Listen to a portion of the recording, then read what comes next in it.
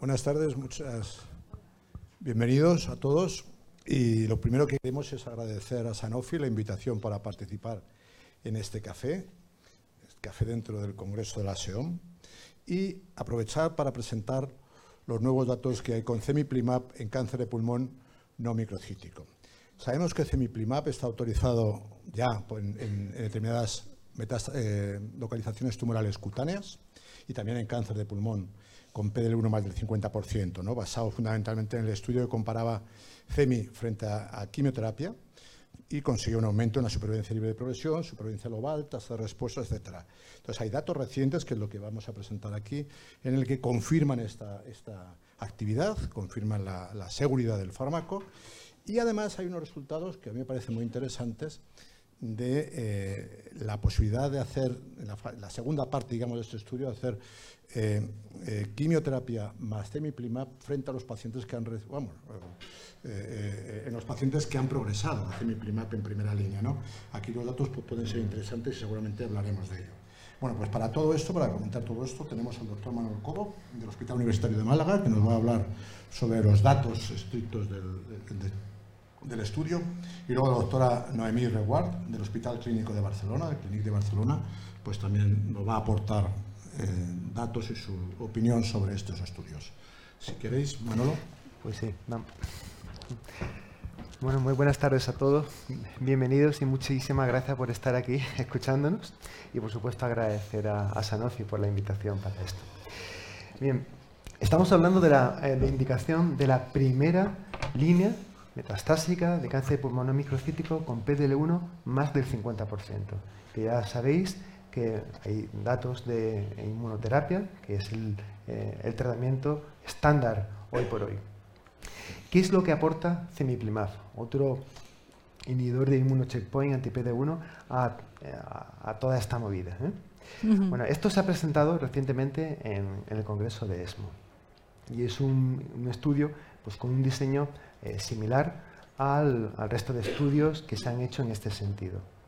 Tiene una serie de particularidades, y es que fijaros que se pueden incluir pacientes con metástasis cerebrales que estaban controladas, se pueden también incluir pacientes que tenían hepatitis B y C, también controladas, y se permitían las dos histologías, tanto el adenocarcinoma como el escamoso.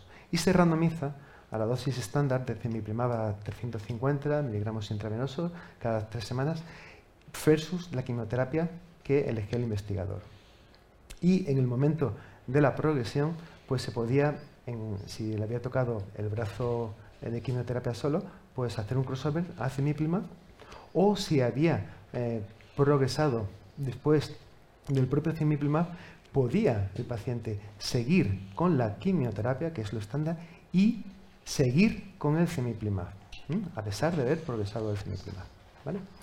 Hay que decir que metodológicamente al principio se incluyeron 710 pacientes, que luego la población real de PD-L1 más del 50% fueron algo menos, 563, por un problema metodológico de entrada, pero que se subsanó rápidamente, y se analizan las dos poblaciones, ¿no? Pero recuerden que lo importante es el análisis de esta población que realmente tenía el PD-L1 más del 50%.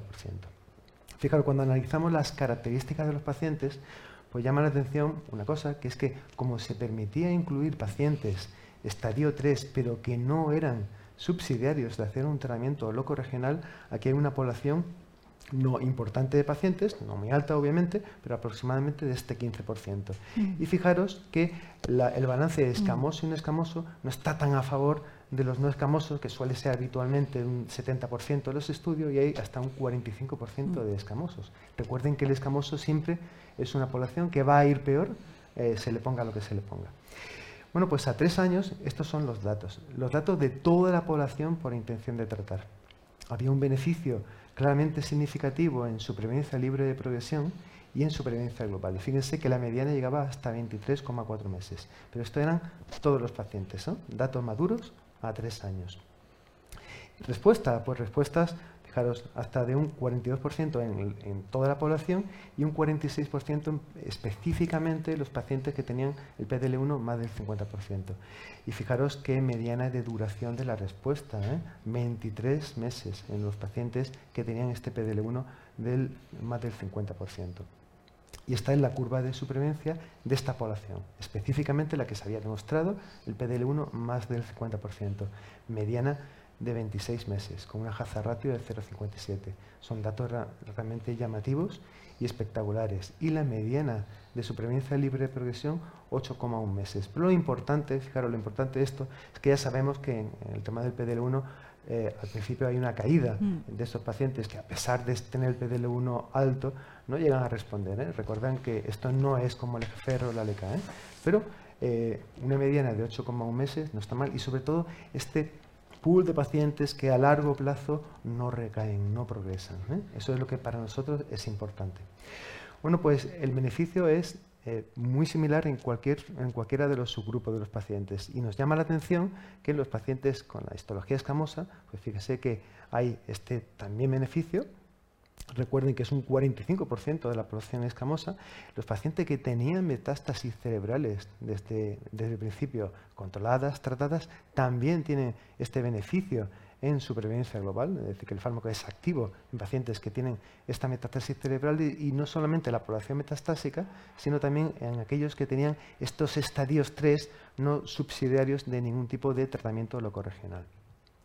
Y en cuanto a la toxicidad, pues hay solamente un 4% de pacientes que llegan a tener una toxicidad grado 3-4 en el brazo de cemiplimab. Obviamente la toxicidad de la quimioterapia es la que es, y no hay un impacto en los eventos adversos inmunorrelacionados más allá de lo que ya todos conocemos, ¿no?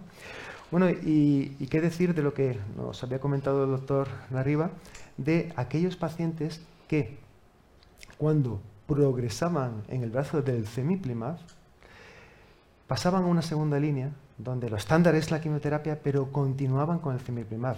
Esto ya sabemos que no es algo estándar, pero aquí se permitía, y se permitió y se hizo en 64 pacientes. La verdad es que es un misterio, es toda una hipótesis de trabajo. Y recuerden que cuando se progresa a la quimioterapia, a la inmunoterapia, la quimioterapia tiene un papel. Y tiene un papel porque hay un montón de factores, de elementos en todo el ciclo inmunológico que hace que la quimioterapia pueda despertar otra vez esa inmunosensibilidad.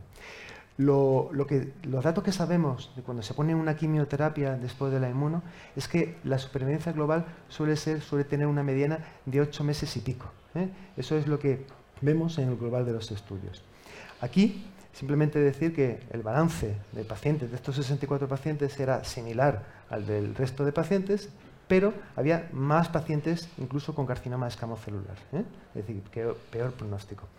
Bueno, pues aquí lo que se observa, que es el dato importante, es que la mediana de supervivencia de estos pacientes desde que progresan al cemiplimab y se pone la asociación no es de 8 meses, es de 15 meses. 15 meses de mediana. Obviamente esto no está comparado, pero es que duplica la mediana de supervivencia. ¿Puede ser esta la línea futura de qué hacer en los pacientes que progresan a la inmunoterapia? Y bueno, simplemente decir que en cuanto a las toxicidades de esta continuación del cemiplimab y la quimioterapia, bueno, pues eran toxicidades básicamente de la quimioterapia, pero no se inducían más toxicidades inmunorrelacionadas. Y esto es un poco la imagen visual de lo que ha aportado en estos 64 pacientes esta continuación del cemiplimab y la quimioterapia.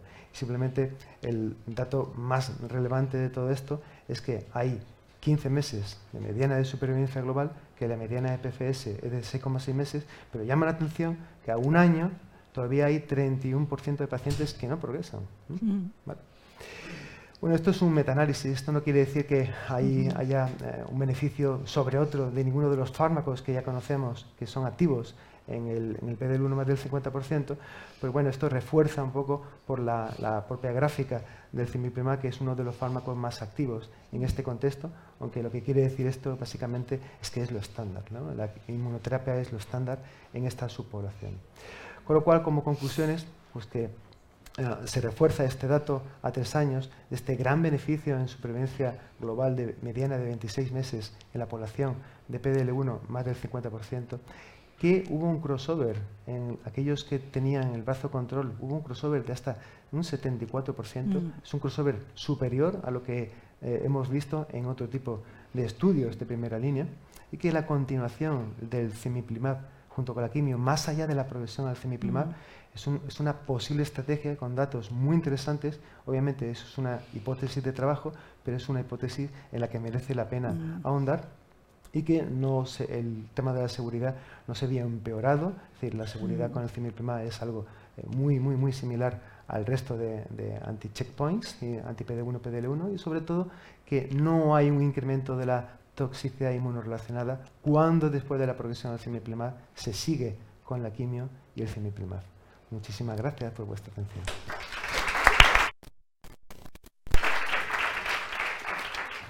Bueno, ahora la doctora Noemí Reguar nos va a meter en contexto y comentar las implicaciones clínicas que considera ella que tienen estos datos.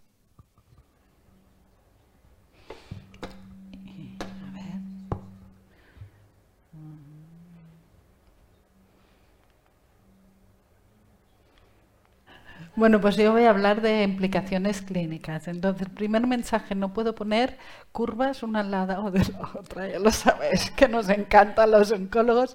O sea que tenemos que ir repasando cada uno de los ensayos, y entonces si lo hacemos de una forma rápida, yo creo que es suficiente para que podáis recordar un poco los números, porque al final lo que queremos es esto, lo que queremos es comparar los resultados de 3 fármacos que son los que han explorado el tratamiento de la inmunoterapia en pacientes con PDL1 alto. Entonces, 3 fármacos que son inhibidores de checkpoint, porque no son todos los iguales. Solo recordar que pembrolizumab y cemiplimab es un anti-PD1 y atezolizumab es un anti-PDL1.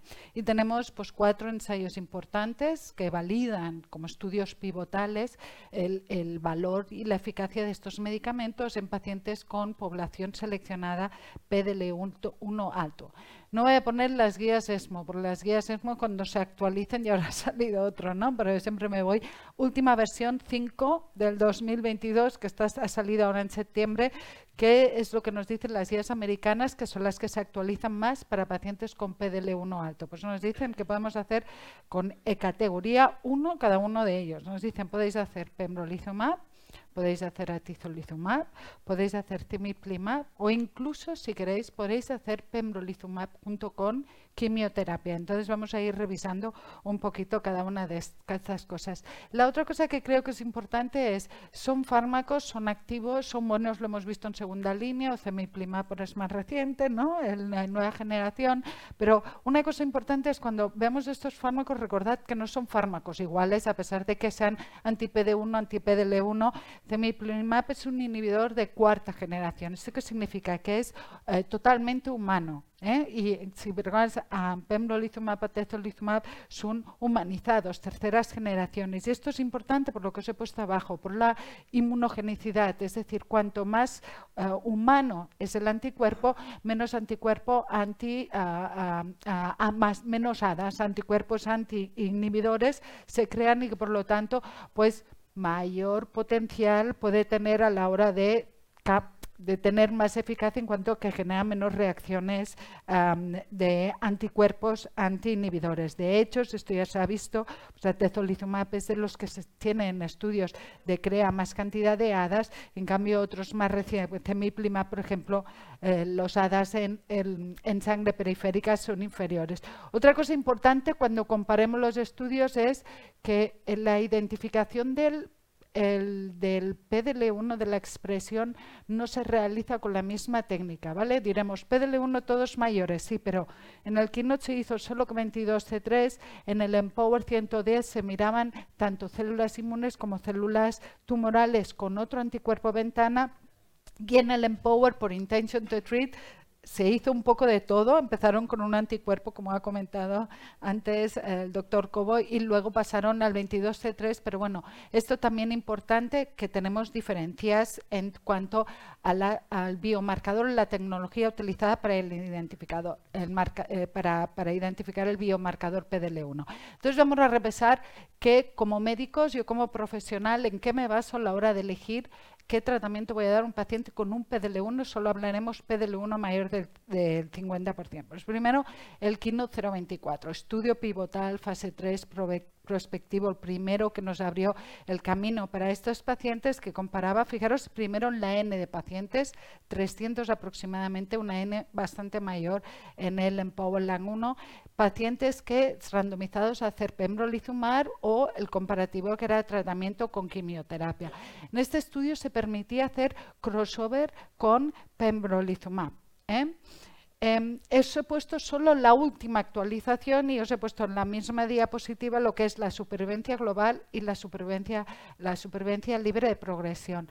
Pacientes tratados con pembrolizumab en primera línea, medianas de monoterapia, medianas de supervivencia 26.3, acordaos de este número, 26 meses, y número de supervivientes, el rate de supervivientes a los 5 años 23%, es decir, casi un tercio de los pacientes están vivos a los 5 años. Esto es una pasada, esto no estamos acostumbrados a verlo en pacientes metastásicos.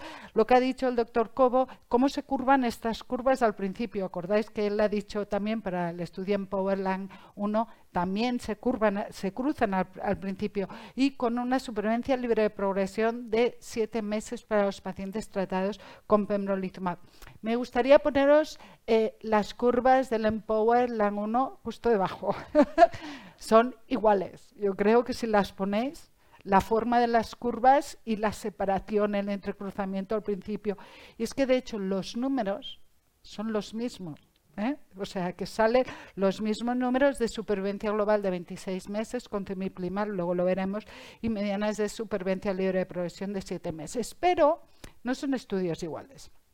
En el Keynote 024, una de las cosas que siempre decíamos los oncólogos es estas supervivencias tan grandes son, no sé, no acabamos de verlas igual en la práctica clínica. ¿Y por qué se decía esto? Se decía porque fue un estudio donde hubo mucha selección de los pacientes. De hecho, fijaros, habían como 2.000 pacientes. De estos 2.000, al final, pues unos 500 se identificó que tenían el PD-L1 mayor del 50%, pero es que de estos 500, 200 se excluyeron por muchas razones. O sea, que hubo como una super selección de los pacientes, y esto siempre se ha comentado como que es un estudio donde igual no representaba la población que estamos acostumbrados a ver el cada día. Y como ha dicho el doctor Cobo, 70 y pico % de crossover en el EMPOWER-Lung1, también mucho crossover a pembrolizumab, 55% en este estudio.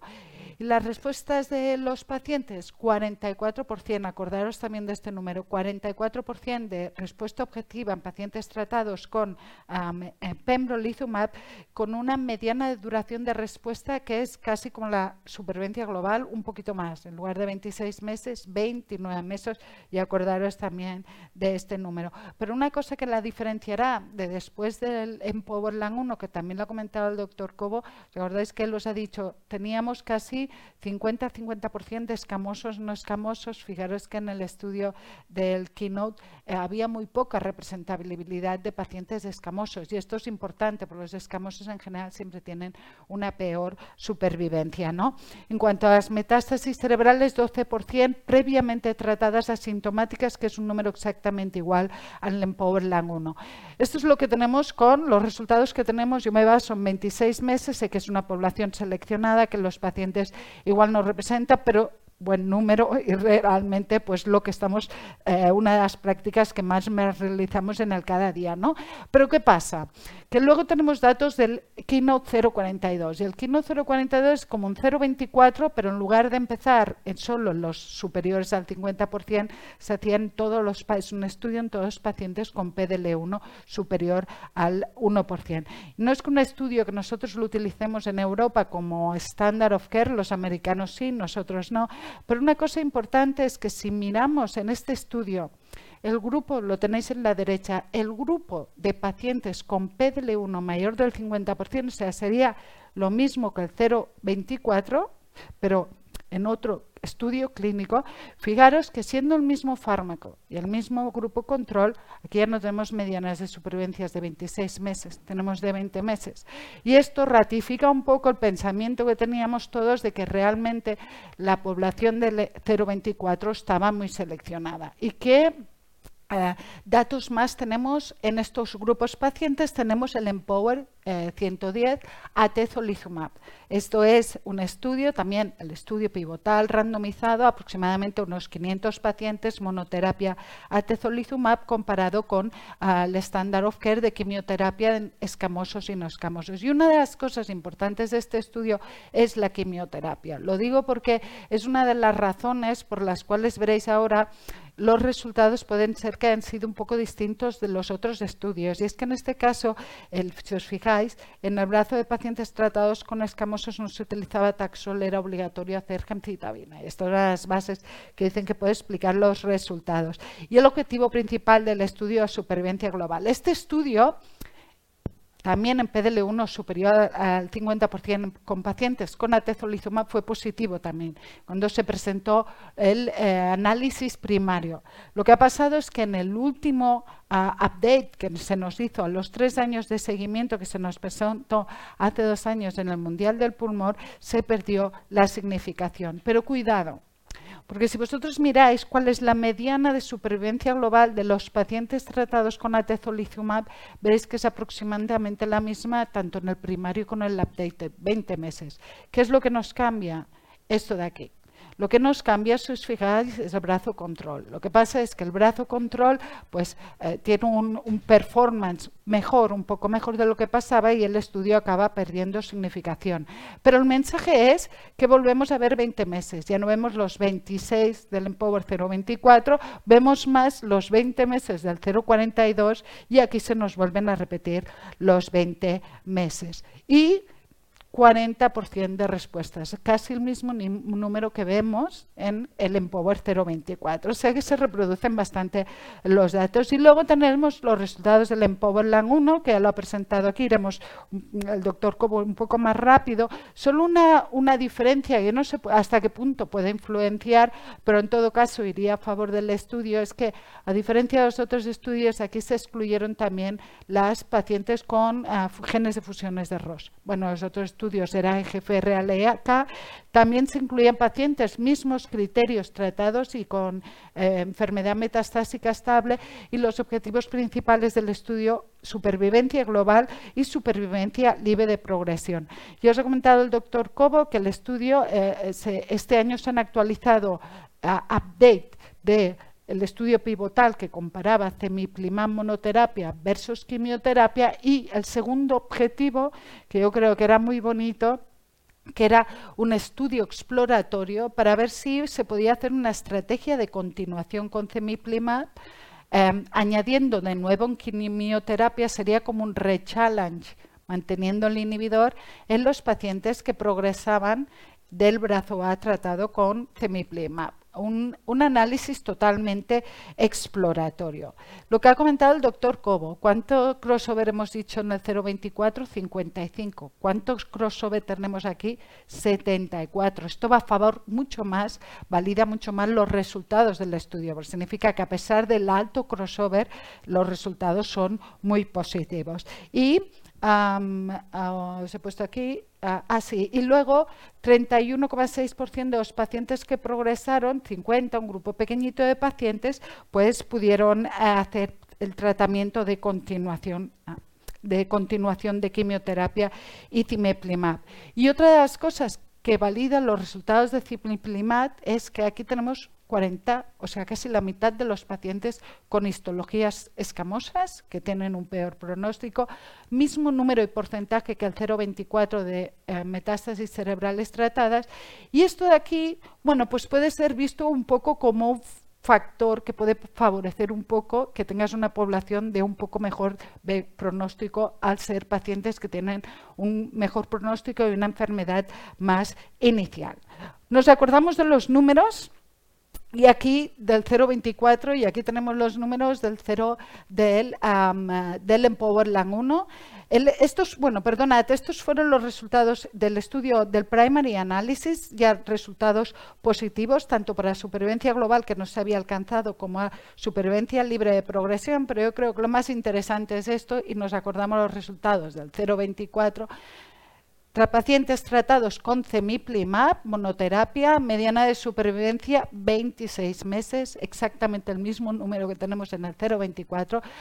Supervivencia libre de progresión de 8 meses, un poquito superior, de 7 a 8 meses, con hazard ratio un poquito mejores, favorecedores, de 0,57 y de 0,42. Y fijaros que de nuevo lo mismo que nos ocurre con el 0,24, pues vemos aquí que las curvas se nos cruzan un poquito al principio. Y en cuanto a las respuestas, volvemos a ver el mismo número, 40 un poquito superiores, 46%, pero bueno, yo creo que para nosotros como clínicos, 40, 46, yo os diría que no tiene importancia más. O sea, lo que sabemos es que son pacientes, casi la mitad de los pacientes van a tener respuestas y la mediana de duración de la respuesta de 23 meses. Y ya estoy terminando. Esto es lo que ha comentado el doctor Como. Otros objetivos del estudio exploratorio son los 64 pacientes, era a la progresión, continuar el tratamiento a los pacientes que progresaban con cemiplimab, continuar el cemiplimab y añadir la estrategia de quimioterapia. Y los resultados son muy prometedores, exploratorios, pero nosotros como oncólogos nos interesa mucho porque esto es una de las cosas que tenemos ganas de hacer en la práctica clínica, que es no dejar de dar la inmunoterapia y volver a hacer un rechallenge con quimioterapia. 15 meses de supervivencia global, que si lo comparamos con los 8 meses de un docetaxel en segunda línea, pues realmente tiene mucho valor. ¿Y qué es lo que ocurre? Que esto, que es un proof of concept, ahora mismo no tenemos respuesta. ¿Qué es lo que estudios que estén evaluando este concepto? Tenemos el estudio Insigna, que es este que tenéis aquí, que está evaluando es exactamente esto. Tratamos con inmunoterapia, ya la progresión, o hacemos la quimio, que sería el standard of care, o mantenemos el pembrolizumab y añadimos la quimioterapia. Y ya el último, que es, ¿podemos hacer quimio? ¿Necesitan estos pacientes quimio? ¿O los dejamos con los 26 meses del pembrolizumab o del cemiplimab y ya no les damos quimioterapia? Y aquí tenéis la actualización de 4 años del Keynote 089, justo en los pacientes que tienen un PD-L1 mayor del 50%. ¿Qué número vemos? 27, exactamente el mismo. Es decir, y fijaros que la actualización última que tenemos a 5 años, 29 meses. Lo que significa que los pacientes nos van a vivir exactamente lo mismo si les damos inmunoquimio que si les damos inmunoterapia sola. ¿Tenemos que dar quimioterapia a estos pacientes? Pues no lo sabemos. Mi impresión como clínico de momento es que no. Yo creo que ninguno de los clínicos aquí añadiría, pero puede ser que haya algún paciente de estos que se nos cruzan al principio de las curvas que se puede beneficiar del tratamiento. Y tenemos ese estudio que es el PERSI Trial, que es un estudio francés independiente muy bonito, porque va a evaluar justamente esto. En pacientes con PD-L1 mayor del 50%, sí que es mejor darles inmunosola o empezar con inmunoterapia y quimioterapia. Y con esto ya estoy. Para mí, importante biomarcador, está claro, biomarcador PD-L1 más del 50%, para nosotros ya es idea de a este paciente le puedo hacer tratamiento con inmunoterapia sola. A partir de aquí, inhibidores de checkpoint, pues sabemos que nos da mucha eficacia en estos pacientes con el PD-L1 superior al 50%. Necesitamos datos de cemiplimab a los 5 años. Sorry, pero los queremos porque creo que esto es lo que va a dar valor, ¿no?, al contexto, seguimientos, que va muy bien por eso, y respuestas que no sabemos. No sabemos si a estos pacientes hay algún subgrupo que pueda beneficiarse de añadirle quimioterapia, y será muy bonito en los próximos años ver si a la continuación podemos añadir quimio. Ya estoy.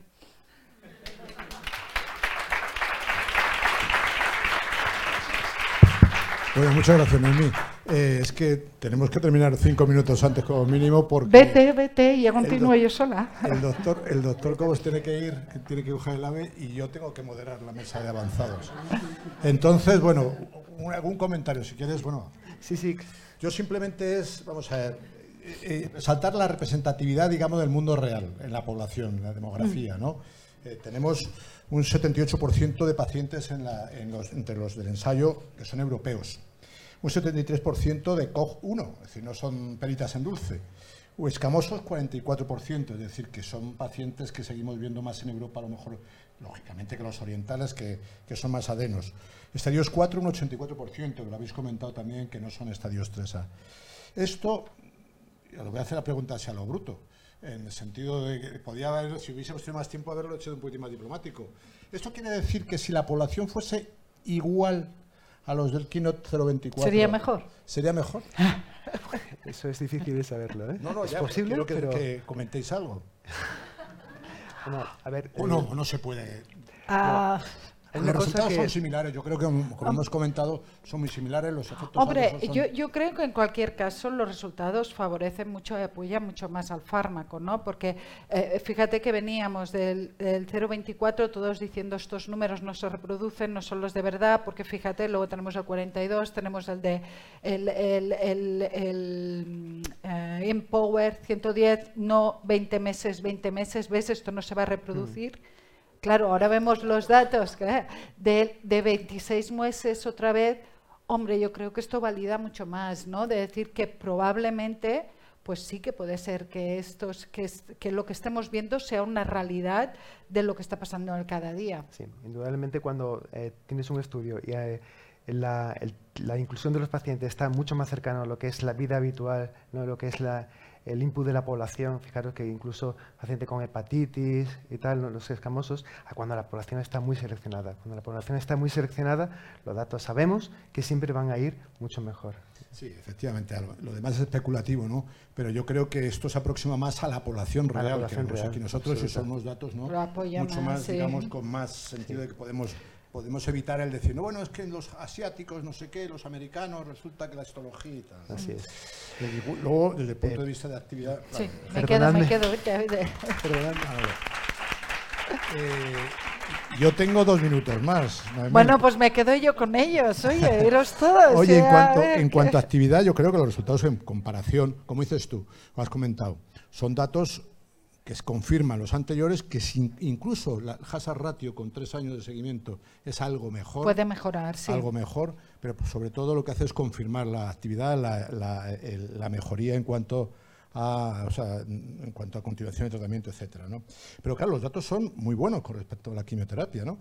En población de PD-L1 superior al 50% son supervivencia global que se duplica. 26,1 meses frente a 13,3 meses, ¿no? O sea, en cuanto a la duración de la respuesta, es que se multiplica casi por 5, 23,6 meses frente a 5,9 meses. La tasa de respuesta se duplica, 46 frente a 21%. Es decir, yo creo que son datos que deben de quitar especulaciones sobre si en esos pacientes se debe poner un tratamiento u otro. Me refiero en cuanto a inmuno, quimio y tal. Yo creo que está ya consolidado que deben recibir inmunoterapia esos pacientes. Sí, igual lo único que nos quedaría un poquito es eso, ¿no? A veces no te dan ganas de ponerle alguna quimioterapia, ¿no? Sobre todo... Bueno, pero eso, eso yo soy de tu opinión. ¿No? Y nosotros he de confesar, ahora que no nos oye nada, que muchos en pacientes con PD-L1 superior al 50% le ponemos quimio más inmuno. Pero bueno, el hecho es que la autorización ahora mismo es de inmuno, y creo yo decir que no hay duda ahora mismo que hay que utilizar eso. Podrá ser con quimio o sin quimio, pero que la inmuno, creo que son datos constatables y repetidos, ¿no?